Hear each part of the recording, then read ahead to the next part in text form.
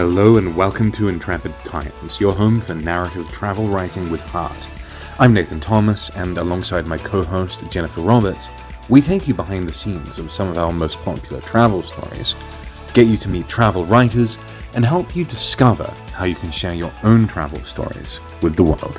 Hello and welcome to the Intrepid Times Travel Writing Podcast. I'm excited to be here with Harry Mitsidis. Harry has been described as the world's most traveled man. He is the founder of NomadMania. He is an author, and he's going to tell us a little bit about his own travels and this world of people where, correct me if I'm wrong, Harry, but it's not that uncommon among the circles that you travel in for people to have visited, as you have, every single one of the 193 odd countries in the world. No, well, hello, Nathan. Thanks for having me. And indeed, in our community, having been to every country is quite common. Many of the people are aspiring to that if they haven't done it yet. Some people have done it twice. Well, three that we know of. That includes me. I do feel rather awkward when people call me the most traveled man. I don't think that's something I would ever call myself because I don't really know what standard is being used. How do you measure that? So I just rather say that I am rather well traveled in a community of people who all are very well traveled. And again, saying I'm an author, well, I've only written two books and they're both self-published, so kind of an author.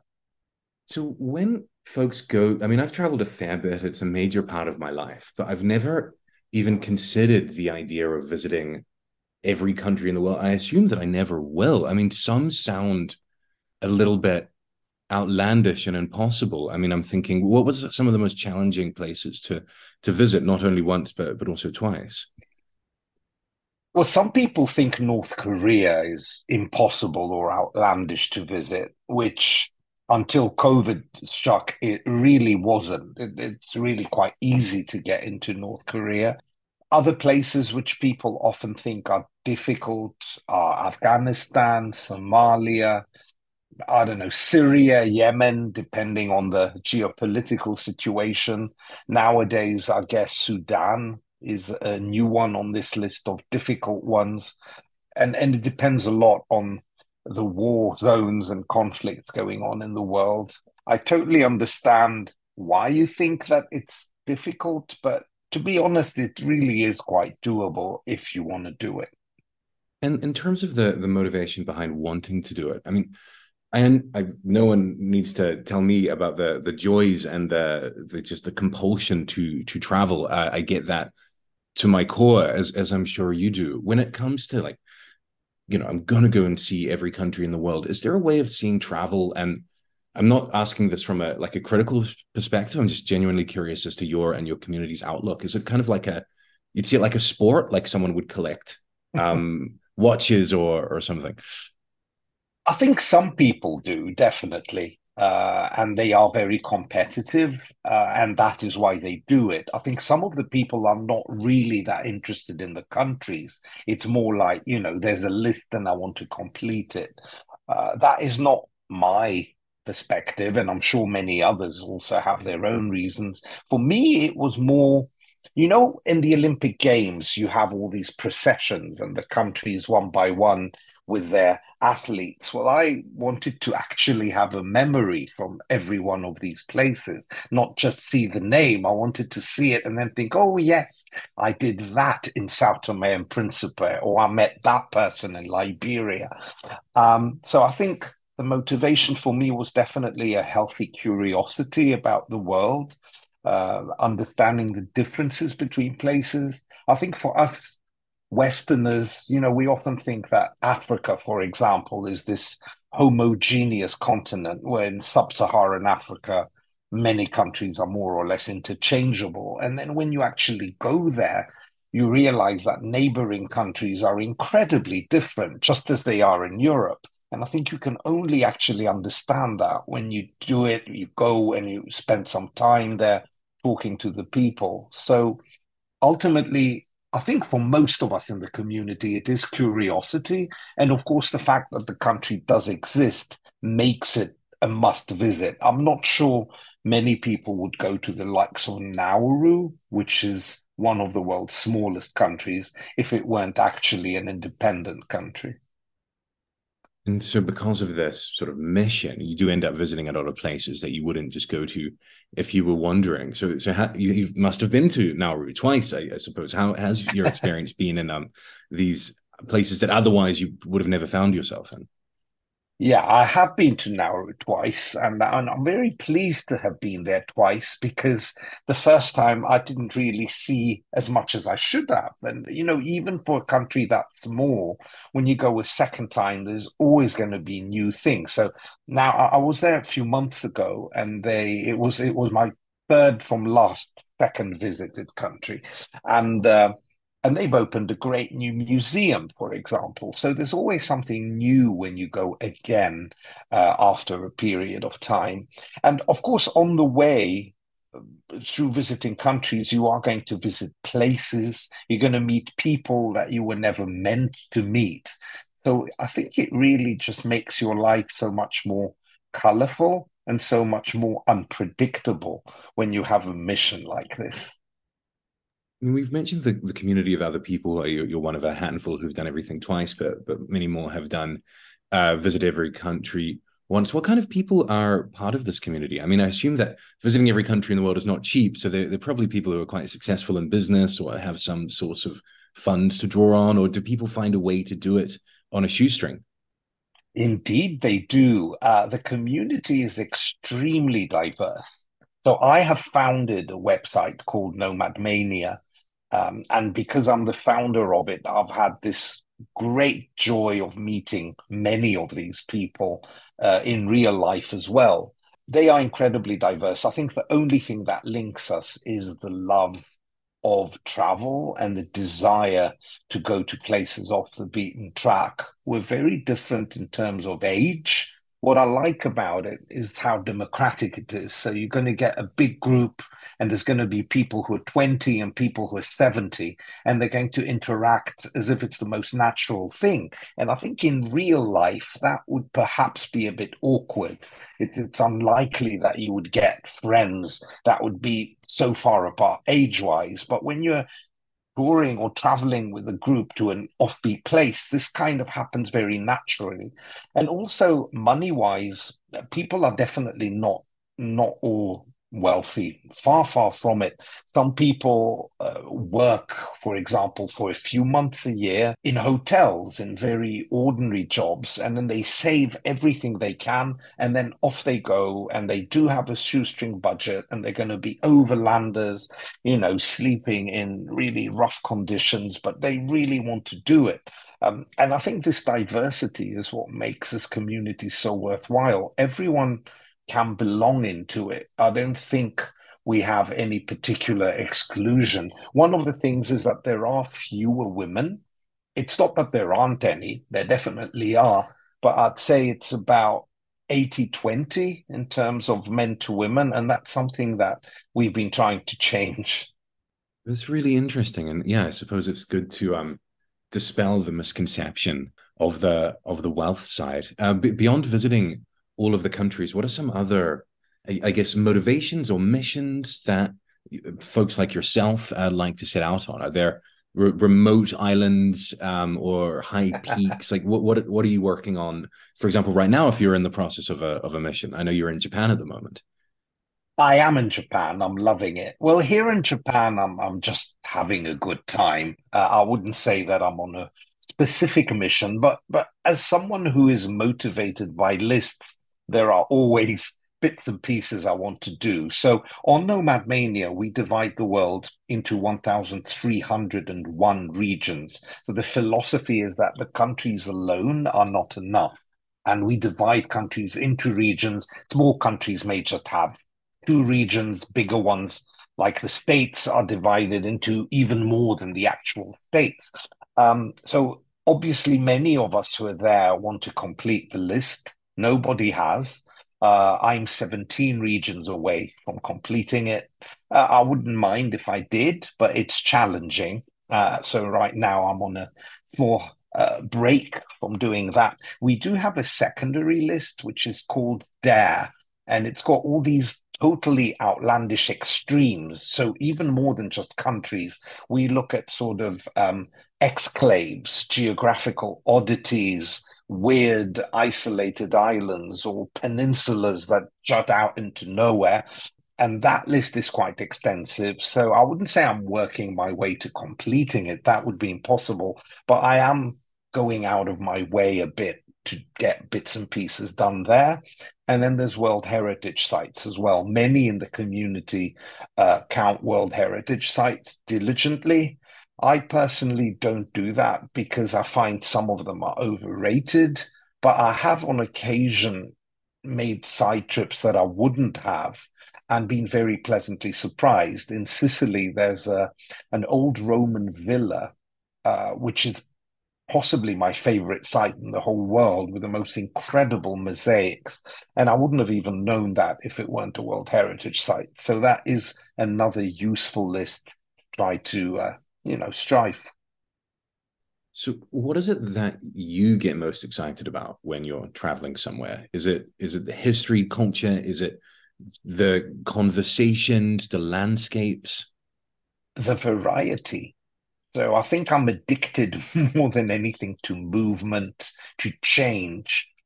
So for me, it's the ability to go from one reality to another and then arrive in this totally different reality. That's what excites me most. And I guess when I talk about reality, it encompasses everything, the people, the smells, the sort of small details of the place.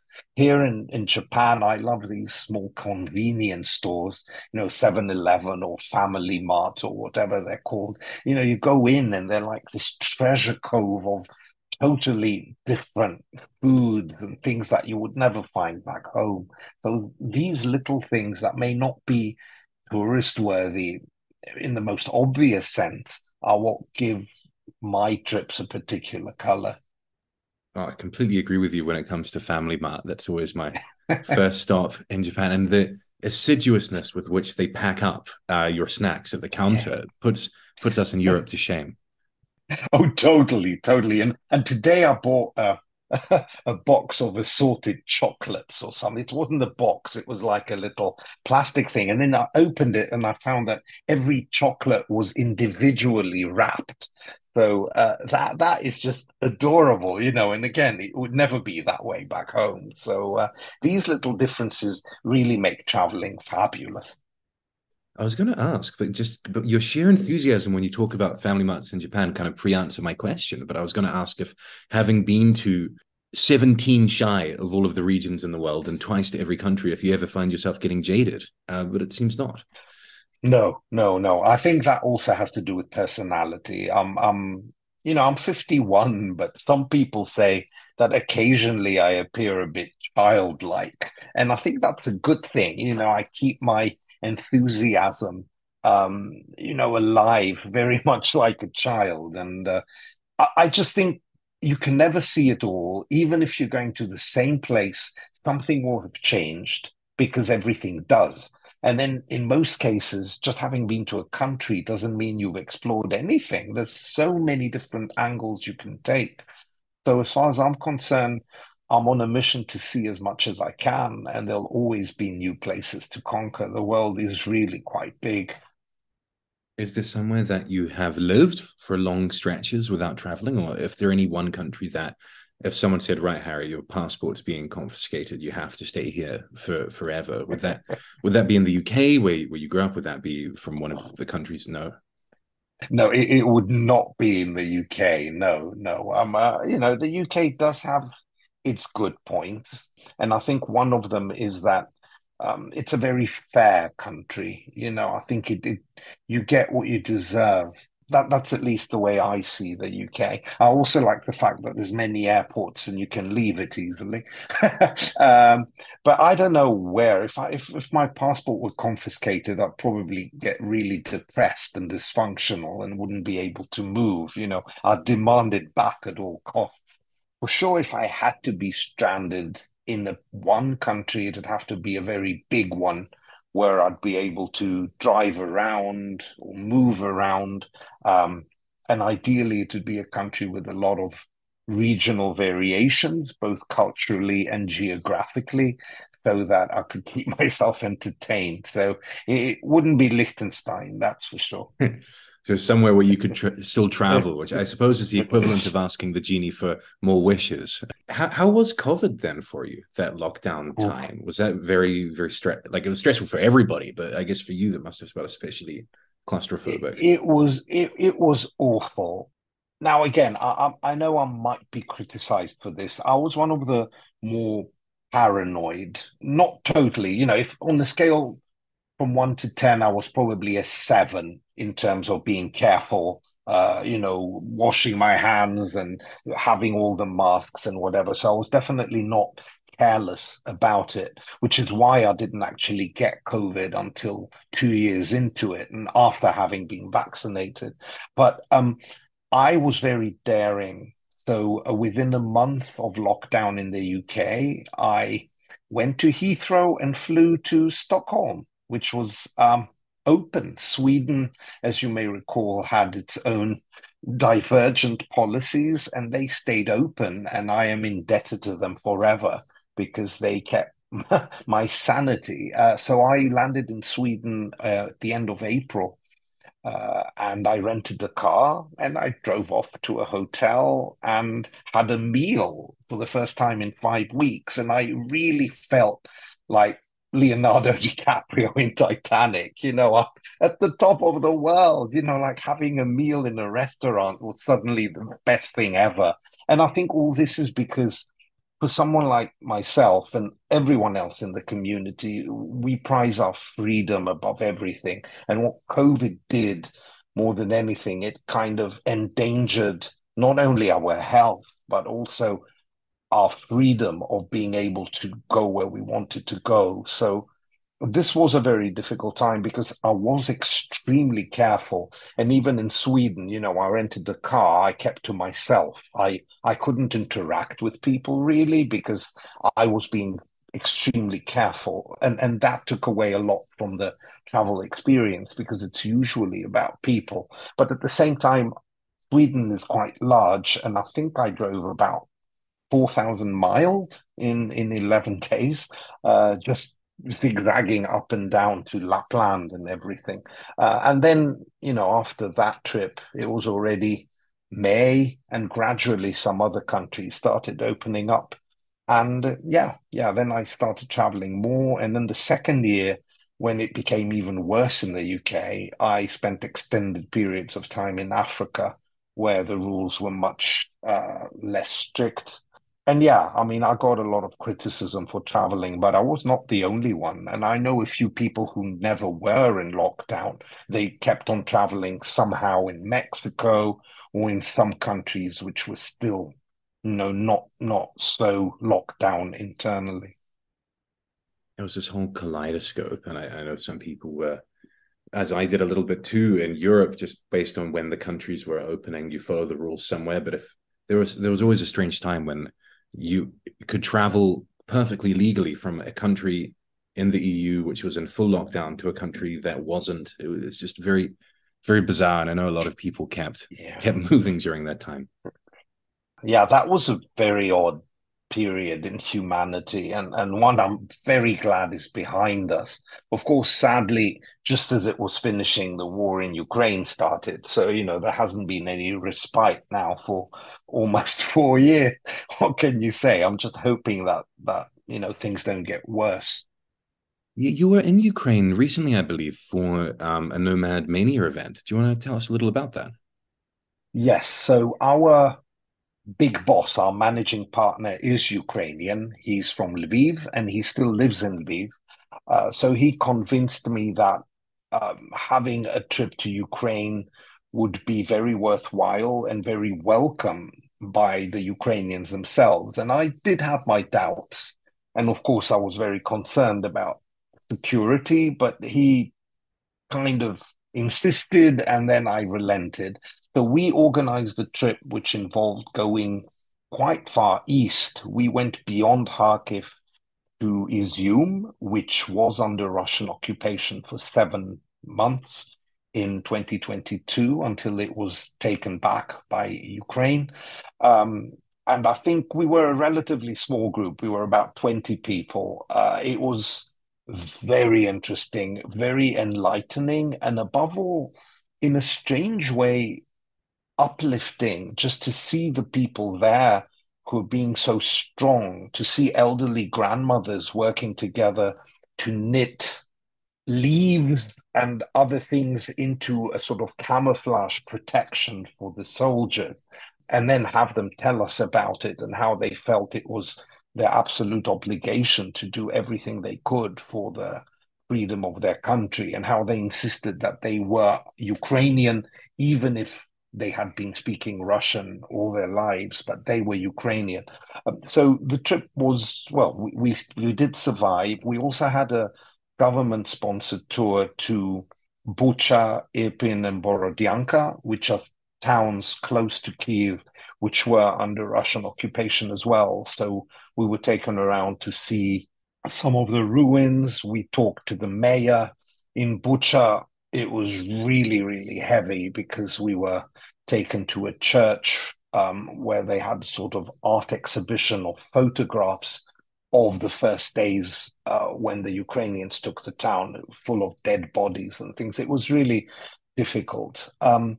But I think all of us, or many of us, felt that this trip was perhaps the most significant one we've ever done, primarily because the people there were so happy to see us, and they kept on saying, "Thank you for coming, and please just tell everyone that we are still fighting. The war is far from over, and we need your help and support because, we will prevail." And they were all very sure that Ukraine is going to win this war. It's just a matter of when, not if. And yeah, we ended it all with the NomadMania Travel Awards, which we had in Lviv, which is in the west of Ukraine, so it's relatively safer. We had the event in the bunker, and there were about 50 attendees, and it was great to be able to have a sort of red carpet event in a war-torn country, and yet celebrate something. It sounds like a really moving and inspiring experience for everyone involved. I was trying to think of an elegant segue to another story I wanted to chat with you. I couldn't really come up with one, so we're just going to make a bit of a hard turn for the listeners, but it's very connected to this community of competitive and incredibly intrepid explorers, extreme even explorers that you've been associated with for some time, and that is the young man by the name of William Baekeland, who you actually wrote a book about, The Curious Case of William Baekeland. So, Harry, do you want to take us to that moment in March 2015 when you were on a boat called the Ortalius, bound for a place called Beauvais Island? And just let us know what you were doing there and what was the significance of your meeting there with William. Oh gosh. Well, that'll take about an hour, and the book is 300 pages long. But anyhow, very, very briefly, yes, this expedition trip to Beauvais was a little bit like a who's who of the travel community back then. And back then, NomadMania was very new. And I hadn't met most of these other travelers, many of whom were older than me. So there were names there that I had heard of and I was in awe of. And then I saw them for the first time. And all these people were aiming to go to Beauvais, which is the most isolated place in the world. It's a tiny uninhabited island, which technically belongs to Norway. And it's halfway between South Africa and Antarctica, a small, very unfriendly island, very difficult to get to and even harder to land on, as we were about to find out. Now, my motivations were different because I had never been to Antarctica at the time. So for me, just going to Antarctica was great. And then the ship went on to Tristan da Cunha and St. Helena before going on to Cape Verde. So the whole trip was amazing. So I didn't care that much about Beauvais itself. And meeting all these travelers was amazing. And I think this was my entry into the real traveler community. And on the ship was the youngest passenger, was this supposed billionaire heir of the Baekeland family. And Leo Baekeland, at the beginning of the 20th century, invented bakelite, which is the precursor to plastic. And so we all believed that this was a really royal character. And he certainly played the part and became part of the community and very celebrated. And most people were really in awe of him because he was only 23 or 24. But, he dressed a bit like a 19th century explorer. Sort of and his whole mannerisms indicated that he was someone, extremely cultivated from obviously, a very wealthy background. But the truth was otherwise. And I was, for better or worse, the one who uncovered the truth in 2017 after we discovered that more than £500,000 had disappeared, or people had paid him money for trips that were cancelled without explanation. But because we believed so much in who he was, we didn't question that. He would come up with excuses that, in retrospect, weren't very good, but people would believe them because everyone believed, oh, he's Baekeland, so he's of royal blood almost. But ultimately, that's not who he was. And if you want to know more, perhaps you should get the book. People should definitely get the book, which is called The Curious Case of William Baekeland by Harry Mitsidis. It's available on Amazon. So you published this book 5 years ago, November 2018. Have you had any updates since then? So I suppose, just a summary for folks who are new to this. Baekeland presented himself as this charismatic heir to $1 billion fortune who could have had the connections to arrange all sorts of extreme travel experiences for people. People paid him large sums of money to do so. Much of that money seemed to disappear, and he was not who he said he was. He was not an heir at all. And you initially were sympathetic to his story, as seems like most people were, and eventually unmasked him over time. And then you wrote this book. 5 years have passed. Have you had any contact? Has he attempted to reach out to you? Do you know what he's up to these days? No, I really don't. But the interesting thing is that everyone keeps on asking me that. So whenever we have a meeting with travelers, even travelers who were not on that trip and didn't actually have anything to do with William, they will always ask him, oh, yes, what about William Baekeland? Where is he now? So he has definitely left an indelible mark on the traveler community. The last I heard of him was just before COVID. His lawyer sent me a letter threatening to sue me because of the book, for libel. Which I found very amusing, given that the letter itself had a number of errors, legal errors in it. And anyway, that was the last communication I had from anyone related to William. I have no idea where he is now. I do believe he changed his name again. One of the things about the UK is that you can change your name in 5 minutes by deed poll, and it's legal and extremely easy and not traceable. So, that opens up Pandora's box if you've got a devious mind. Good to know about the name change thing. So if a suspicious young gentleman claiming to be the heir to the Rockefeller fortune, or perhaps the Heinz ketchup fortune, appears in the extreme travel community, traveler beware. There was a Rolling Stone article about the case of Mr. Baekeland that quotes you extensively. The Mysterious Heir of Extreme Travel, May 16, 2018, by Sam Bloom. How did that come about? Did they reach out to you? Did you pitch the story to them? No, what happened is that when I found out the truth, I wrote to everyone I knew to warn them. So this was about 150 people who received this email. And I guess gradually this made its way to the press. Someone told someone who found out about it. And following this article in the Rolling Stone, it actually also became an episode in a documentary by HBO, which I took part in. It was filmed during COVID at the worst possible time, but the whole series was called Generation Hustle. That was the name of the series, and there were 10 episodes of people involved in fraud, younger people who were involved in fraud. So we had the episode simply called Baekeland. So, I mean, we made it all the way to an HBO documentary episode. So I think that in itself shows how unusual and bizarre this case was, which it really was, because he managed to fool extremely educated, successful people, older people who've been around, and you would have thought that these people would smell a rat, but they didn't, because he was so successful at targeting or at figuring out exactly what everyone wanted and offering him that precise thing. So if someone wanted to go to the North Pole, he would be like, but of course I can organize the North Pole. If someone wanted to go to Syria, but my family knows the Assads, so of course I can arrange a trip to Syria, that kind of thing. So very smart guy, unfortunately using his intelligence in the wrong way.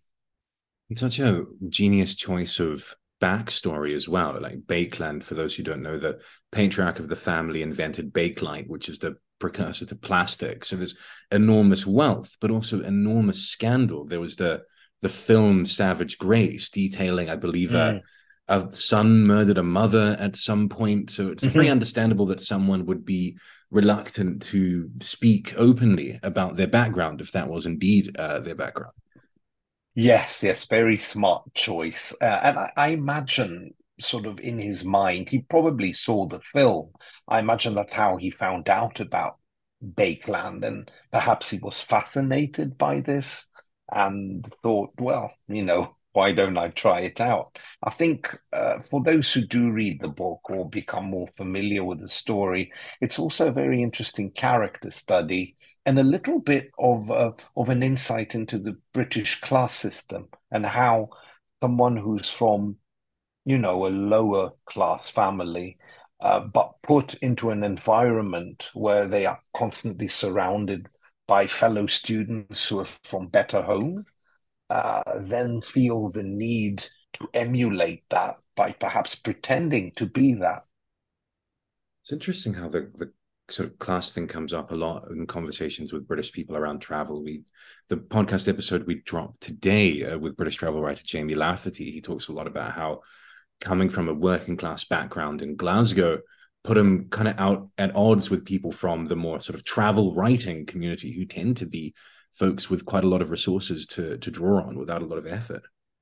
Yes, it's interesting. One of our most prominent travelers, I'm not going to mention his name, but he's an adorable, I really like him so much, but he's from Birmingham and he has this Brummie accent, and he's often very reluctant to speak up or to represent, because he said, "Oh no, I can't do that, not with my accent. It's just not suitable." And I'm like, "What are you on about? You know more about travel than almost anyone else." But there you go. Yeah, curious society. Thank you so much, Harry, for spending this time with us. This has been really fascinating. I'd like to ask you two kind of closing questions. First of all, what is next for NomadMania? And second, where are you off to next after Japan? Well, NomadMania will hopefully grow and prosper. We do have a few more trips coming up. So we organize trips for the benefit of the community rather than for profit. And we always make sure the trips are unusual, not the things that you can get through any agency. So we organize them with local fixers that I know personally, and we get weird itineraries. So we're doing one to Algeria in April, which we're calling Unexplored Algeria. Not the World Heritage sites, not the major cities, sort of totally off the main roads. And we're also going to be going to the Åland Islands in June, I believe. And also, NomadMania will expand its features. We've just launched a feature on slow travel. So rather than just ticking off boxes, slow travel promotes, spending a longer time and sort of rewards users who have spent more time in the country. And this is what I'm trying to do now by being in Japan, not to get more credit, but because I find that as I'm getting older, traveling slowly is really more enjoyable and something I get more out of. So there's more of that for me. Korea next, Taiwan, and then probably in the first part of 2024, a longer trip to the US. Driving trip in the US can never go wrong. That's always great. Thank you so much, Harry. Really appreciate you spending time with us today. Thank you for having me, Nathan. All the best.